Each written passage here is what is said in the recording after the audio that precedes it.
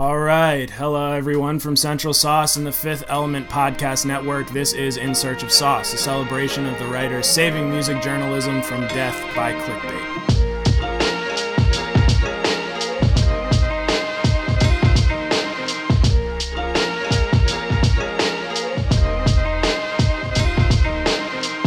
My name is Mickey Hellerback, and today I am joined by Joshua Wadara and Tyler Jones. Y'all want to introduce yourselves, and then I'll do my little intro. Joshua, you want to go first? Sure. Hey guys, I'm Joshua. I'm in New York, and my most recent thing I'm working on right now is a piece about South Asians and hip-hop and South Asian samples in hip-hop, so pretty excited about that. Hi, I'm Tyler Jones. You can usually find me on the Discovery section of Central Sauce, doing Why We Like It. Currently working on a streaming article that will hopefully be done soon.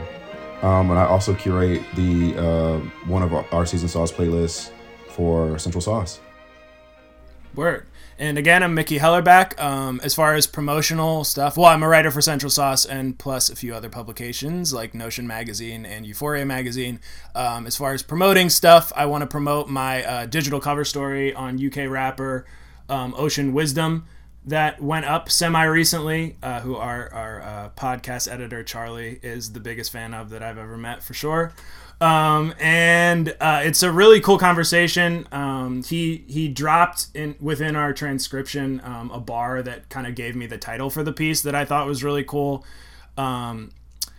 which is Ocean Wisdom Reads the Room of the World, just as like a little sneak peek of what it's about. But it's about his upcoming album, which doesn't drop for a couple months. But it gives a little cool sneak peek into that and to who he is as a rapper in person.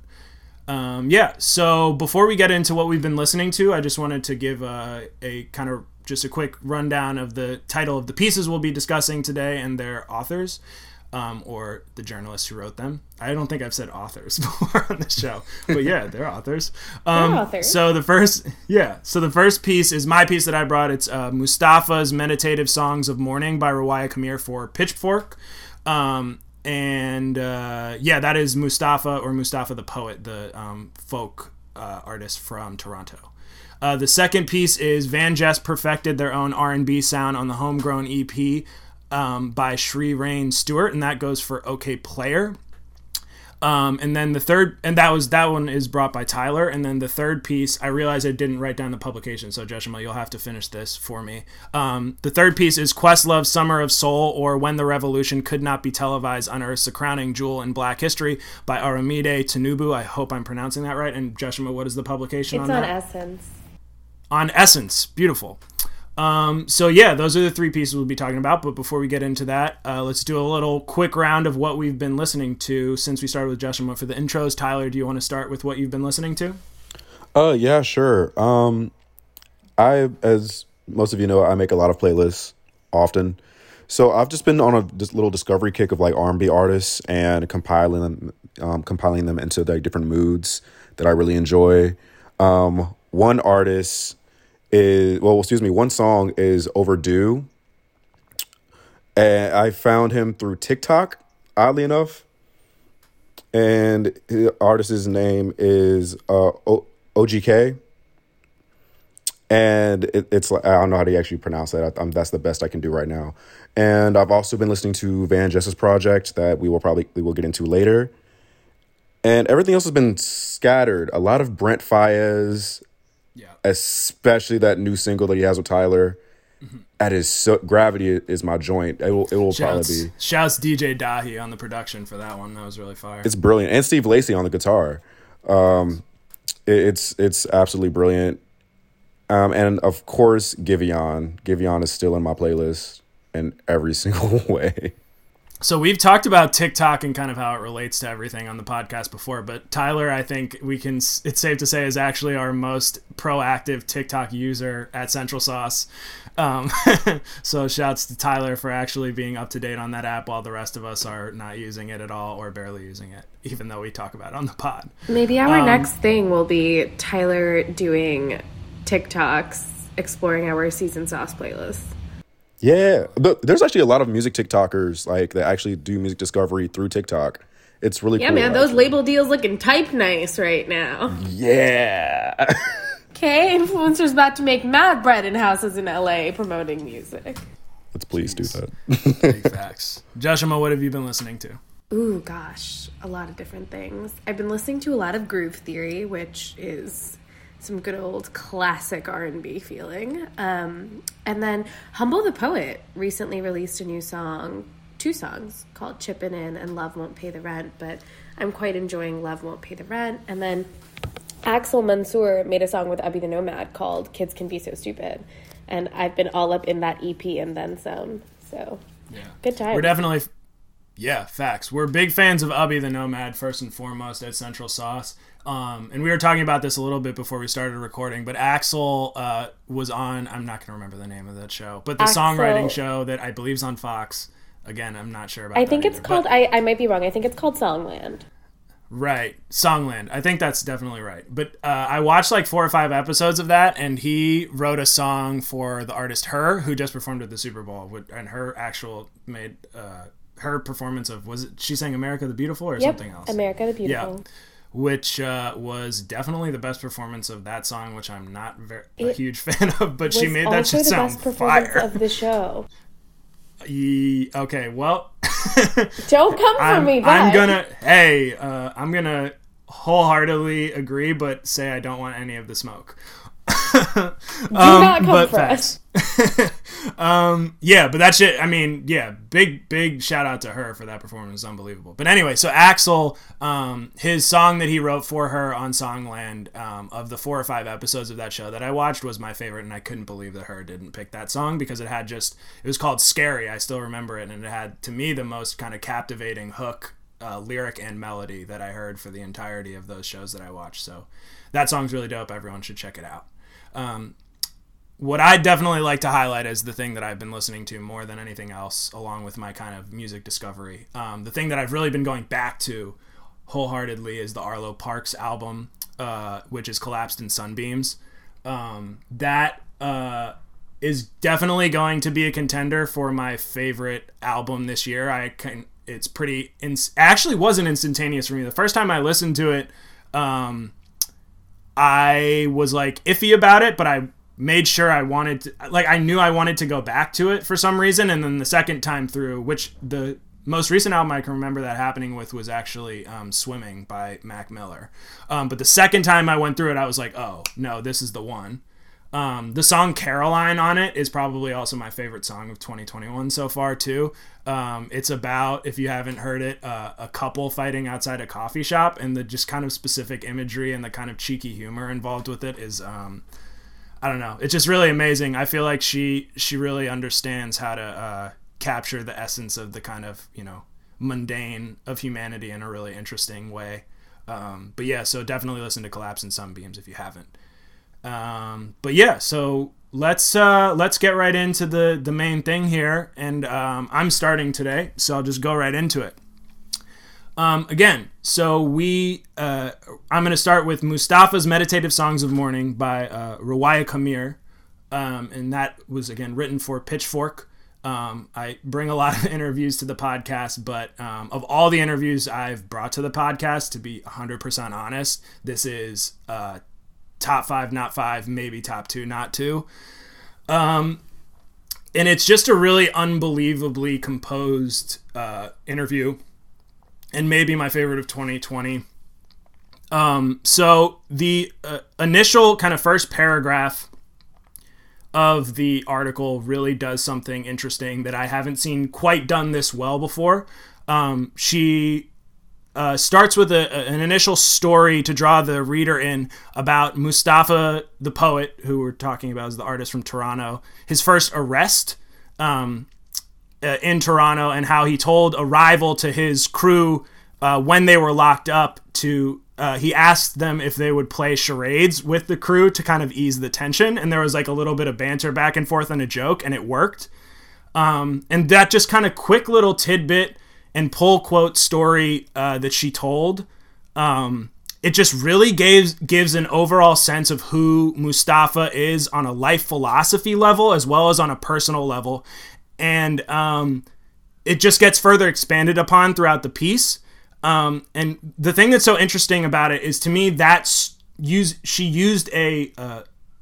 storytelling specifically as like a thesis to a piece,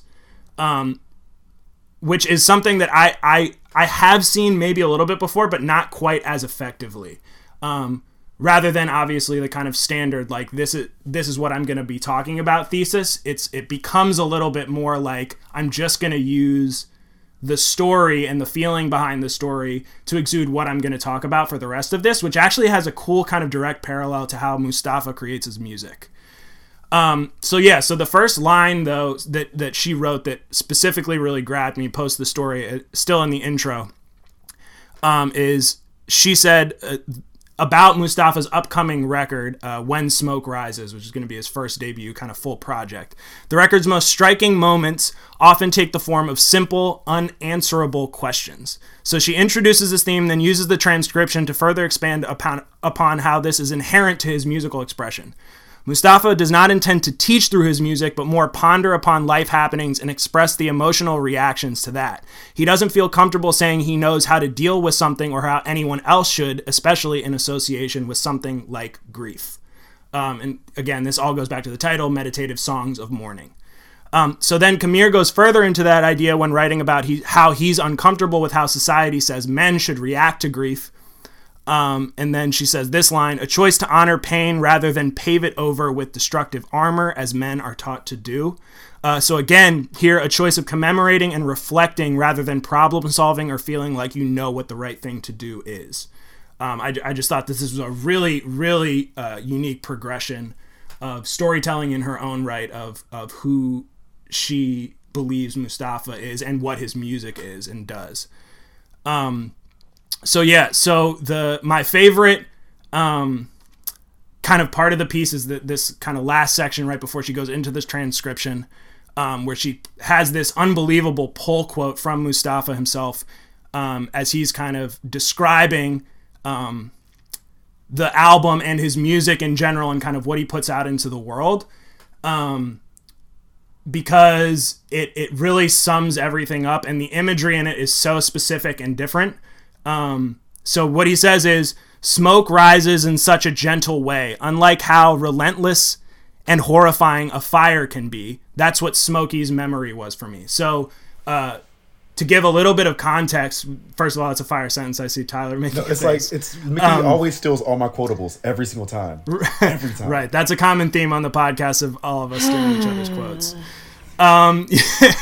So Smokey is referencing Smoke Dogg, who is a friend of Mustafa, who he's referencing and the album is a little bit of an ode to him and other friends of Mustafa's that he's lost. And that imagery of his expression or his music kind of representing the smoke around the fire really carries throughout the piece and becomes another part of this whole thesis idea that Camille introduces.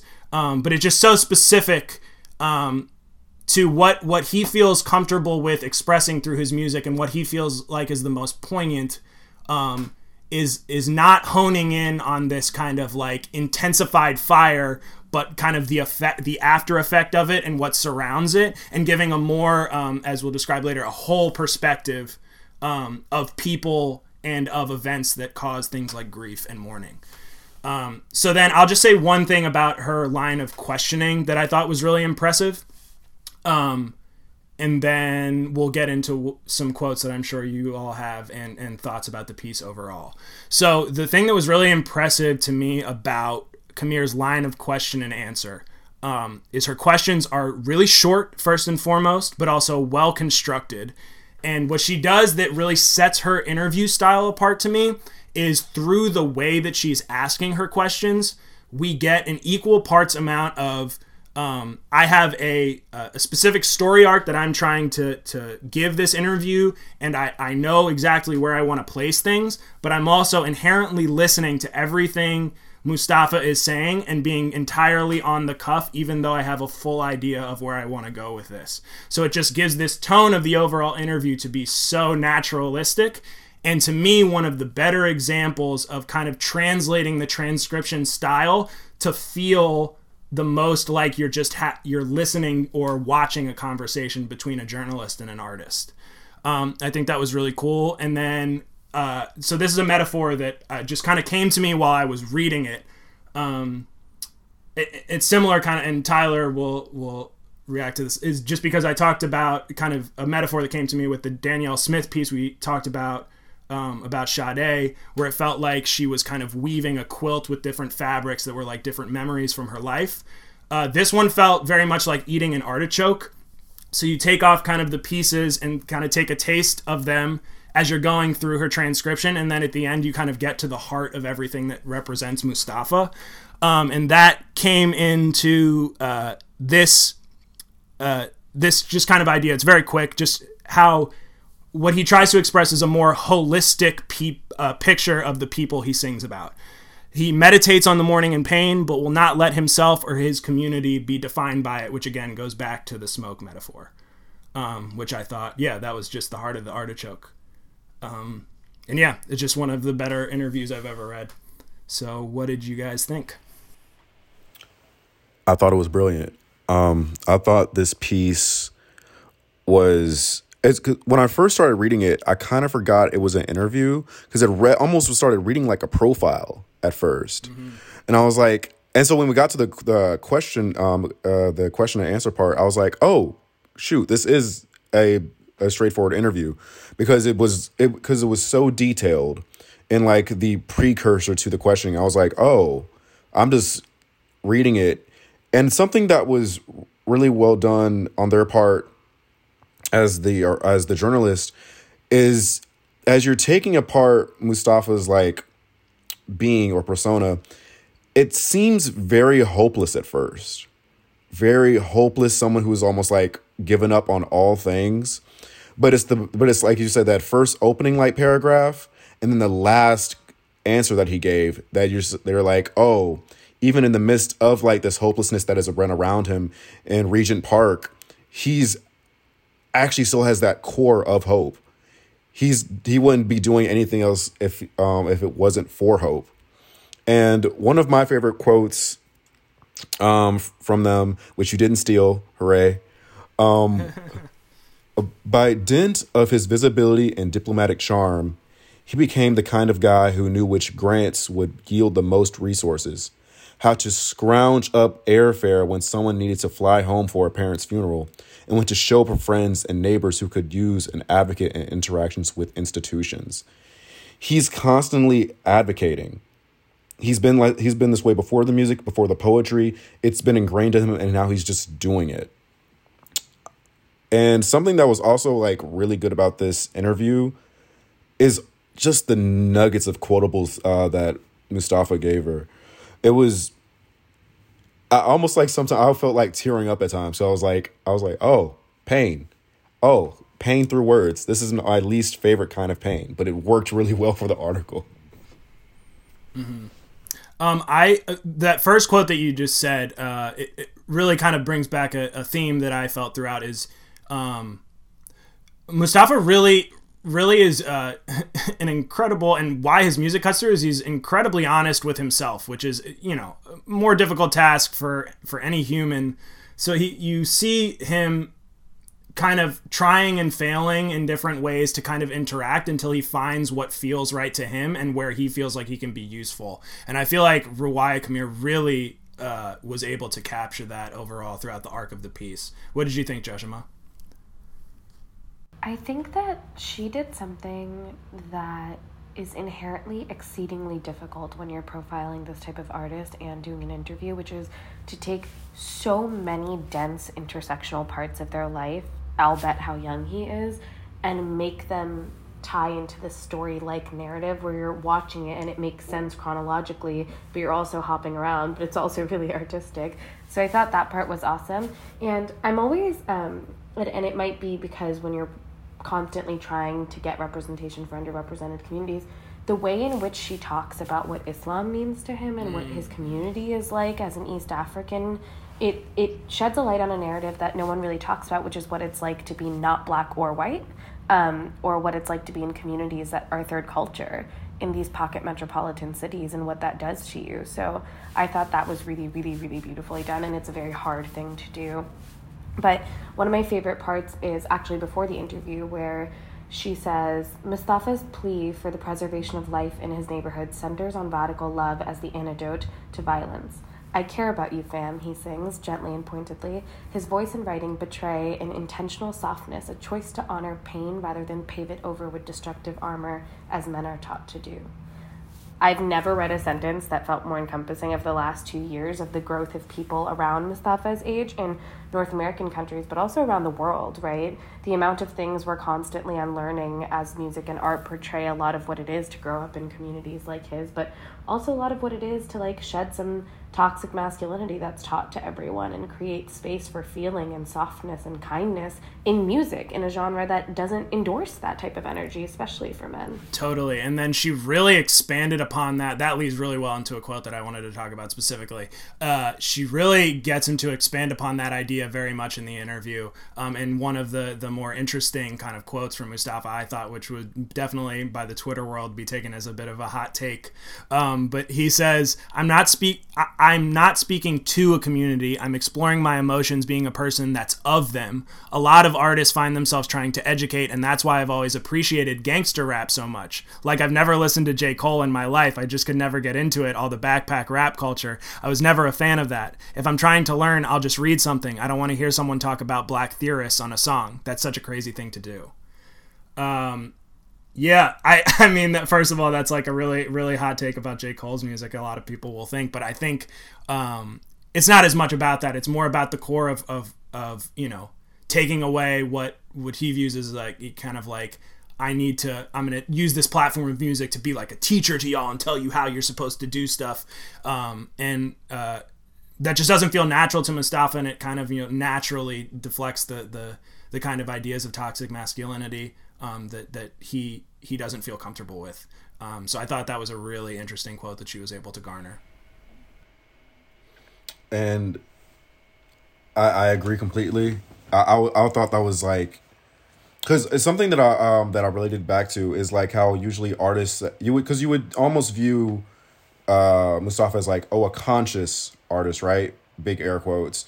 And I find how like a lot of people that like they don't listen to that other type of music. They're like, I don't want to, while I'm being the guy that's navigating through emotions, I don't want to hear that type of music. I'd rather like listen to music that is also reflecting the reality that I'm in, that I'm trying to speak to. I thought that was really dope. Another quotable that I really enjoyed, it was just a simple sentence. To this day, when there are people gathered to serve me or something that I'm doing, I feel this imposter syndrome. And I'm glad he almost said it, because like throughout the whole entire piece, I felt like he was struggling with that. The survivor's remorse, imposter syndrome, because he's like trying to navigate himself from Regent Park, this one kid from Regent Park, into these spaces where he has to almost speak for everyone. And almost feeling like he's underqualified, but like he's like how his friends were like, we're just gonna put you on platforms and he's gonna speak, and he's like, I'm not sure if I'm that person to speak, but everyone else around him can recognize that. Right, and he has these moments also. Just that leads into another quote that I definitely wanted to talk about, which is another a little bit of a hot take, but how he, you know. Especially because he's definitely a separatist, like removes himself and then goes into these other headspaces, and then kind of brings us back to people who are really, you know, still there and on the ground and doing stuff. And then but he's still deeply connected with them. So he has this quote about reading Between the World and Me by Ta-Nehisi Coates that I thought was really interesting. So he said, I love Between the World and Me by Ta-Nehisi Coates, but I'm like, this is the kind of kid that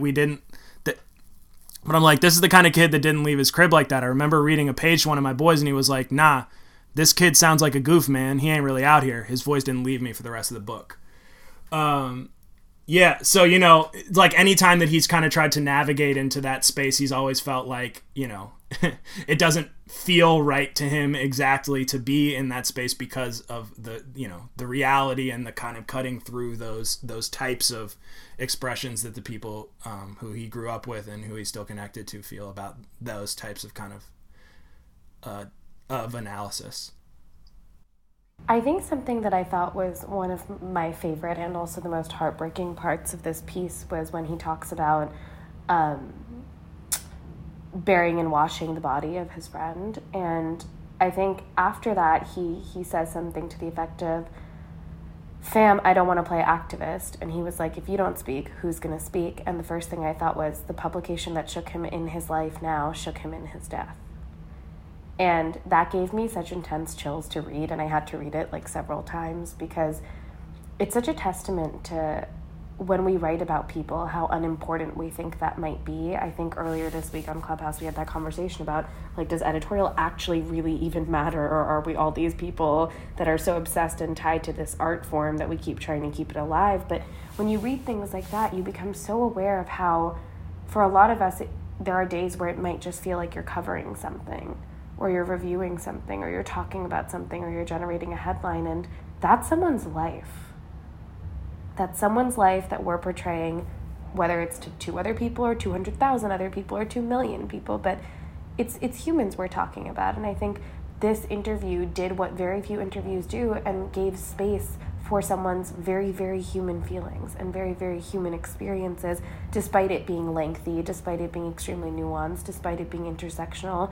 And I think, like, this gives me hope and meaning that maybe we can understand artists to be more than just activists or gangster rappers or these different sort of identities that they get forced to hold because no one's really describing the in-between. Yeah, definitely. And that also goes into the kind of the natural progression of him finding the type of genre that really worked for his expression, and finding folk music as being the kind of the way to express himself that is not in the regular trajectory as well. I thought that part was also really interesting. Yeah. One I think it also, like, and that also gave way to, like, the last thing he almost likes, or one of the last few things he said in the interview. I love being someone completely different, to just be a person. And having, because he said, like, when he's in LA, he doesn't talk about any of that stuff from back home. Yeah. He's like, he loves being someone completely new to all these groups of people. He doesn't have to, like, worry about the almost, like, depressive, almost, like, anchor of his home. And he loves his home. He was, matter of fact, he was there when they were doing the interview over the summer, but you can definitely tell a piece of his heart is forever just sold to it. A part of his heart is forever sold to it.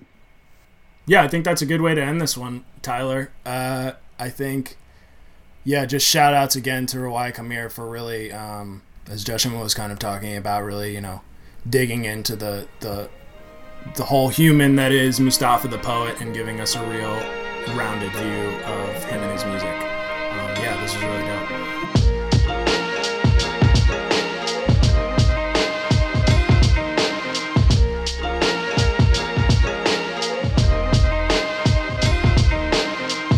So, Tyler, do you want to go ahead and intro and get into your piece? Yes, I chose the piece Van Jess Perfected Their Own R&B Sound on their Homegrown EP by Sri Rain Stewart. I hope I said that correctly. Did I say that correctly? I hope I did. You tell me, boss. God. But something that I've found, something about the piece, it was like almost at first a very like almost like standard interview piece, has its intro and that's getting into like their background. But something that I really appreciate about this interview is conversation. I love where like the line of questioning doesn't feel like it's like, oh, they're sitting down, they're almost trying to point them with questions. It feels very conversational. You saw that in Stewart's like almost longer sets of questions. It's not just a simple question and they just move on. They let them speak. Like Van Jess themselves let Stewart speak, and Stewart let them like have huge chunks of just being like, this was our favorite type of music. This is what got us here. And something that I got from their process is honesty. They don't ever want to force anything. They want to have the epitome of being homegrown. The fact that a lot of these songs are from not a lot, but like at least 2 or 3 were from like 2016 that are just now seeing the light of day, that even they themselves weren't sure about.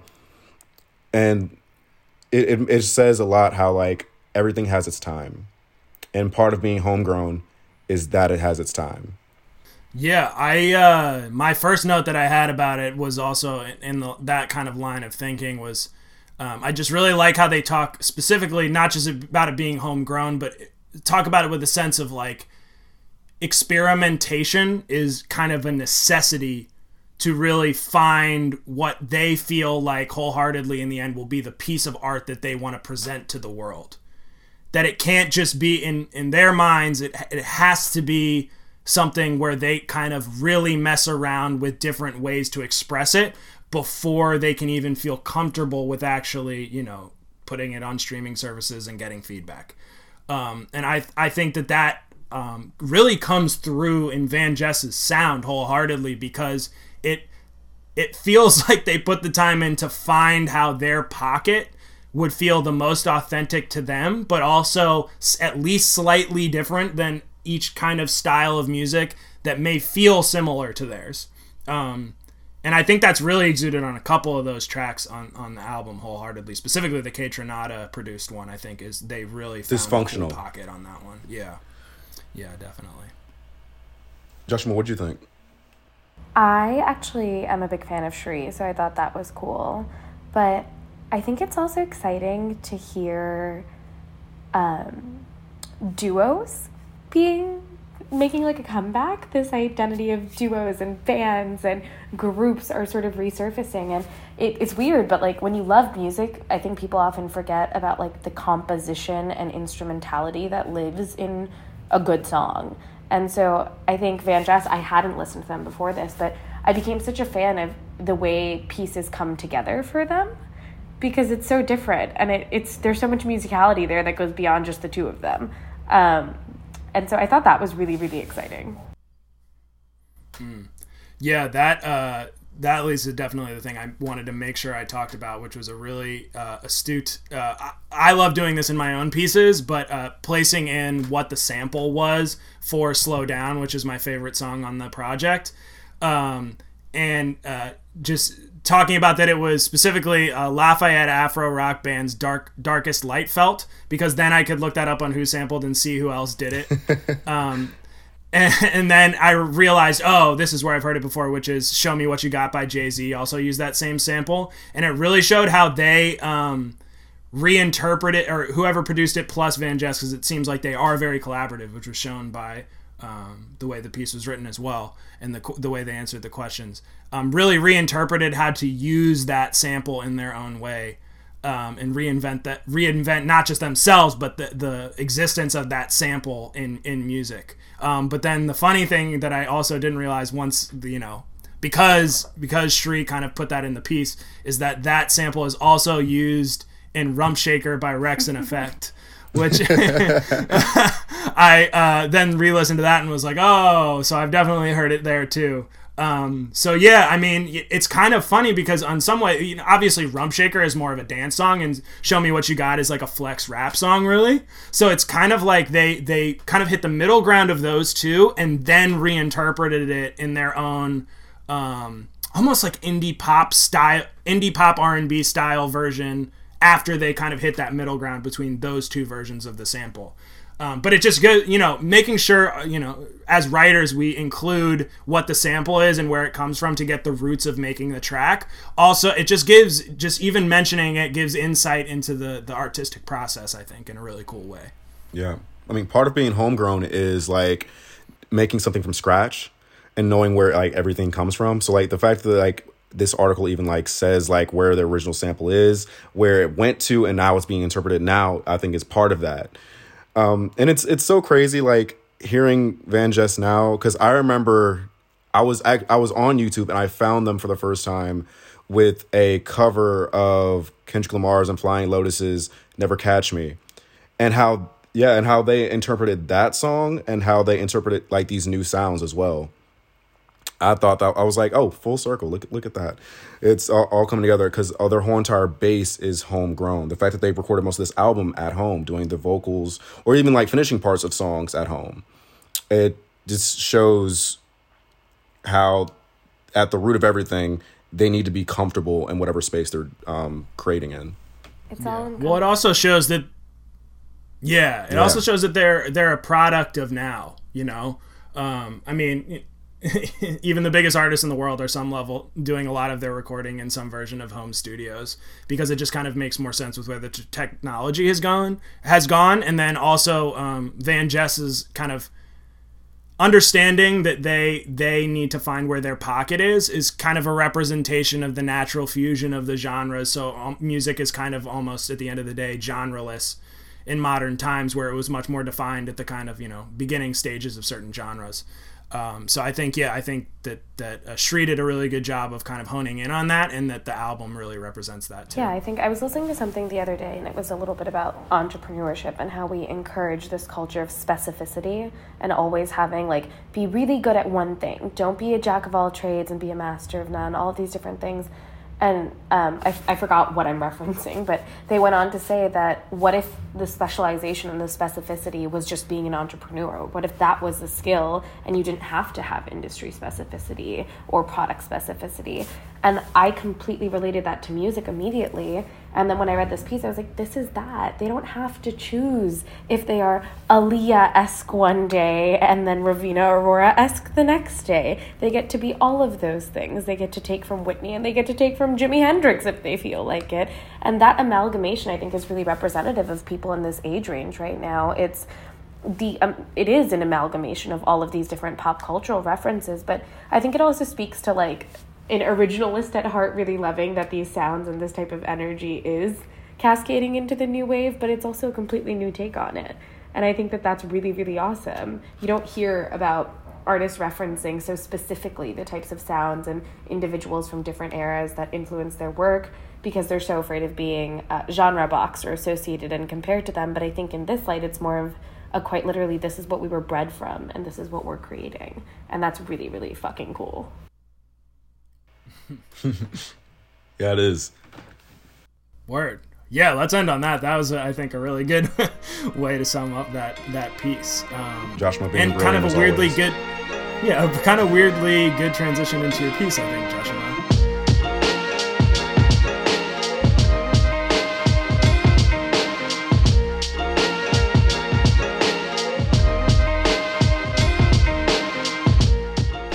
Correct me if you think I'm wrong, but yeah, why don't you introduce yours and we'll talk about that. Yes, Questlove Summer of Soul, or When the Revolution Could Not Be Televised. This has obviously been all over headlines the last few weeks, as it should be, but I think this came at such an incredibly fitting time because it really put the onus on mainstream media to give due diligence to something that was already robbed of its documentation once. Right? So this became the time where all eyes were really on A, artistry, B, film, C, television, but also how people chose to cover this, right? And to some degree, maybe we can get into this on another episode after the film is public for public consumption, but, we talk a lot about, had it not been acquired for X amount of dollars, would we still be talking about it the same way? How many times are publications covering it? And so today was a little bit less about it necessarily being an exceptionally well-written piece, but more so about the fact that I kept seeing repeat coverage from incredible publications. I kept seeing mainstream outlets citing Essence and other outlets, and that's beautiful because that shows real progress. But I'm curious to hear everyone's take on if they knew about the festival before this, if they've seen it, what they've heard about it, what they thought. And I think that that's an earnest question, right? Because I certainly 2 years ago did not know about the festival. Oh, not at all. No, I learned about it with this piece. It was like a nice little history lesson for me. Because I like the article points out, around that time, and the only thing I knew of was Woodstock. Of course, I'm not alive during this time, but like what everyone was talking about, like what my dad would talk about, or like any of my aunts or uncles, they're all like, oh yeah, Woodstock. That's all we know about. Granted, we're from the South. We're from all Texas, homegrown and everything of that nature. But this was like a nice thing to learn about. Oh, I mean, I was fully years old when I found out about this festival from reading this piece, like wholeheartedly, and it's absurd. Particularly, the thing that was the most absurd about not knowing this festival is two things: the actual amount of people that were there, and then the second biggest thing is the fucking lineup. Literally, Stevie Wonder was at the festival and B.B. King. So that's really absurd, especially, and here's the thing that's the most absurd to me. So Woodstock is obviously during that time, right? And Woodstock definitely was a cultural phenomenon because of like the amount of people that went and the kind of like struggle it was to get them even into the festival and all of the various assortment of things. But I've literally seen a documentary on other festivals during that time that were not Woodstock that have already gotten coverage before this festival. Like that Monterey festival where Jimi Hendrix, I think, lit his guitar on fire, that has multiple documentaries already. So it's like this time period musically is one of the most covered time periods in music that I think is even in existence because it all kind of stems out from Woodstock. And the fact that it literally took until 2021 to have this festival of such a massive scale and done so close to the actual location of Woodstock to be covered is absurd. Yeah. So shouts to Questlove for sure for making it happen. The whole team, Questlove, Joseph Patel is a filmmaker, and they've been doing work together for probably longer than all of us have been alive. But I do think, awesome. Something that really hit was like, I think it's the second or third paragraph, maybe the second one. But how did I not know who Tony Lawrence was? How do you do something with the New York City Parks Department after an assassination of a global visionary, during a heroin pandemic, have the help of the Black Panthers, have the support of the mayor, and no one talks about it? And I think that for me was such a testament to the fact that as young people are understanding and unpacking the histories of different countries and communities and learning the other side of what we're not taught, how real eradication is if no one's paying attention. Right? And how important documentation is if no one's paying attention, irrespective of the fact that truths are subjective at large, in my opinion. But if these people weren't there, if they didn't know someone who knew, if they didn't know where to find this footage, if Amir didn't care about this, then would this just have eradicated one of the most beautiful parts of Black American history? I mean, I think just with what you said, you got really to the core of the answer for why this was kind of, swept under the rug in its existence. I mean, this is not the only reason, but so much of the history and the reality of the institution of the Black Panthers is erased historically, especially kind of taught to us growing up and the things that the Black Panthers did, which is, providing free food to underserved communities and things like that, and school lunches and things. There's so much of that history that specifically, and the story of Fred Hampton, which is now being documented in a feature film upcoming as well, and the involvement of the FBI in his assassination. So when I read that part of this article too, I was like, I absolutely am sure on some level a part of the reason that we don't know about this festival is because of the ties of the Black Panthers involved with, first of all, keeping people safe at the festival directly from the police. So yeah, I think that definitely is a part of it. And I think the part that really, really stood out to me is the fact that the Harlem Cultural Festival was not just a day or a concert or 3 hours, 6 weeks of programming with some of the greatest singers of all time with little to no resources. And during a time where quite literally that must have been the scariest thing in the world to do after fighting for your existence. Yeah. It wasn't it wasn't the first year that they did it. It was like they have been doing it for multiple years. And this year in particular was one of the most important. And to the point of Blackness being swept under the rug to give mainstream, or the larger white audience at whole a place to shine while Blackness is in the shadows is just historical at this point. And the Black Panthers not only brought food, they had education. Fred Hampton would teach classes to young children. So many aspects of the good that they did is pushed to the side for the terror that it caused white hearts or just government, and how they perceived that and how they made sure it was seen through everyone else for decades. When people, it's been said people are just now getting hip to the fact that it was the FBI, right? Which that is a wonderful thing. But if you ask Black people in their communities, it's something we've known for a long time. It's something that my father told me, something my grandfather told me. Who didn't even completely agree with everything they did. And I'm and as someone who's more on the radical side of things, and sees that and hears that, and it's well, I'm glad it's finally here. I'm glad these Black spaces are now coming from out of the shadows to finally take that shine that was lost from them a long time ago. And you know, what you said speaks to something that happens around the world to communities that are marginalized, in that often we're constantly saying, at large it makes sense, but two people did something we don't agree with.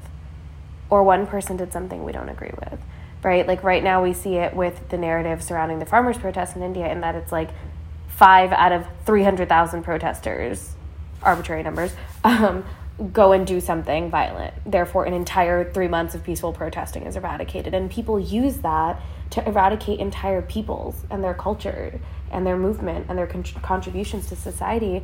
And that to me is insane. And it, but it's not, right? It's like what Tyler just said, where this is commonplace. And it's such a beautiful thing that a largely Black and people of color crew made this film, that entertainers who have been part of the industry for God knows how many years and made countless cultural contributions did this, because nobody else will write anyone else's history, right? And so I think that was magical, because we're getting to see it through someone who essentially got to be around people that lived it, as opposed to somebody else co-opting their narrative and trying to then paint that picture out for the world because it makes sense or it's culturally relevant all of a sudden. But I mean, at Sundance, it won the Grand Jury Prize and the Audience Award, which is wild. Gang, gang.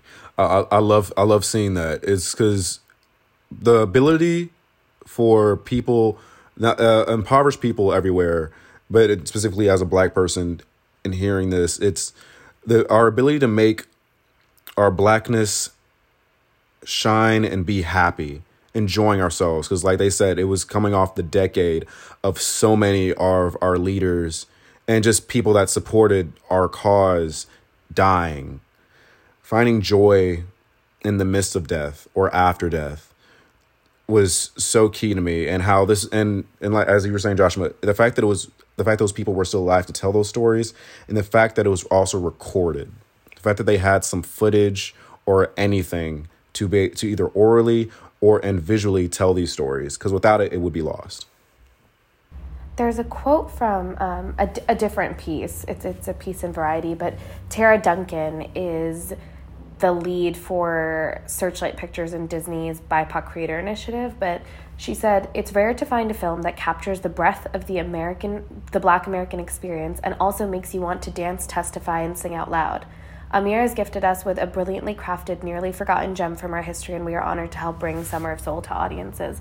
But the part where she talks about the fact that it's rare to find a film that captures the breadth of the Black American experience and also makes you want to dance, testify, and sing out loud was a really bittersweet thing to read, because how sad is it that it's rare to find a community experiencing joy? Well, I think that goes back to all the other stuff you were saying. Is probably a huge part of that reality is, Black artists not being given enough opportunities to share the entire human breadth and kind of, just to go back to the Mustafa the Poet, the holistic approach to these kinds of stories, because probably more likely than not, if the opportunities were given, we would get much more work that is able to create such a holistic piece of art like this, like Questlove was able to, for sure. Yeah, I think a good chunk of it is also acknowledging that when we only present peoples in their peril, we make it very hard for the world to see them outside of that. I've probably referenced this example before, but we were at the United Nations for Day of the Girl like 2 years ago now, I think. I don't know what year it is in pandemic life. But there was a white female documentary filmmaker there, and she said one of the greatest atrocities she made towards Black American, South Asian, and African communities was constantly making films about their peril, about girls in India getting raped and people in Africa being diseased, because that became how the world would see them. And that became what was getting millions and billions of views and circulating the world as award-winning film. And she was like, I dehumanized an entire people because I didn't show the world that they were something beyond what the white lens of the world has taught is savagery or poverty or what have you. And, that happens in music and entertainment all the time. Yeah. Tyler, want any closing thoughts on this piece? On this piece, I'm just happy to see Blackness still find its place even decades later. That as long as we make sure we still write, we still record, and we still tell these stories, literary wise or orally, we will be here to last. Maybe we'll do a Central Sauce watch party of the film. Oh, yes, no, I definitely have to watch it for real. Yeah, this piece really made me very excited to watch it wholeheartedly. Yeah, and you can even hear that. I felt like you could really hear that, even though it was very much like I'm reporting a story. You could still, even in the language from Aramide Tinubu, like feel the real urgency and pride in the film behind the words. So shout outs again to Aramide Tinubu and Essence for their piece Questlove, Summer of Soul, or When the Revolution Could Not Be Televised, Unearths a Crowning Jewel in Black History. To Shree Rain Stewart and her piece for OK Player. Van Jess perfected their own R&B sound on the Homegrown EP. And then, again, shouts to Ruwaya Kamir and Pitchfork for the piece Mustafa's Meditative Songs of Mourning. Thank you, everyone, for listening to our podcast again and forever.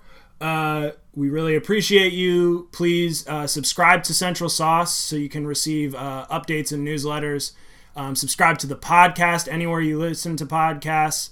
Please feel free to leave us a review if you like what you heard. Please share our podcast with friends, family, etc. And if you are an independent journalist, especially those writing for smaller publications who would like us to read your pieces and potentially talk about them on the podcast, please feel free to DM or email any of us involved with the podcast, and we'd be glad to give your piece a read and would love to highlight it. Any other closing thoughts by you, Joshua or Tyler?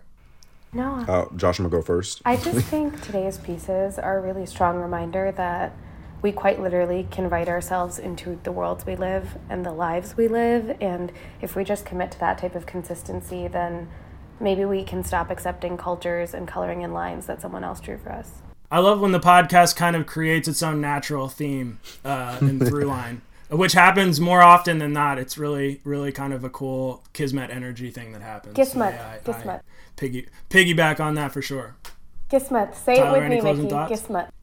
Kismet. Kismet. That's how it's pronounced. There's no pundits and no kismet. It's Kismet and pundit. Gotcha. Heard that. And I guess last statement for me, by the way, is Black History Month. Celebrate you in every single way you can. Burn bright, burn black, and don't let anyone dim your shine. Thank you for listening, everyone. Thanks, y'all.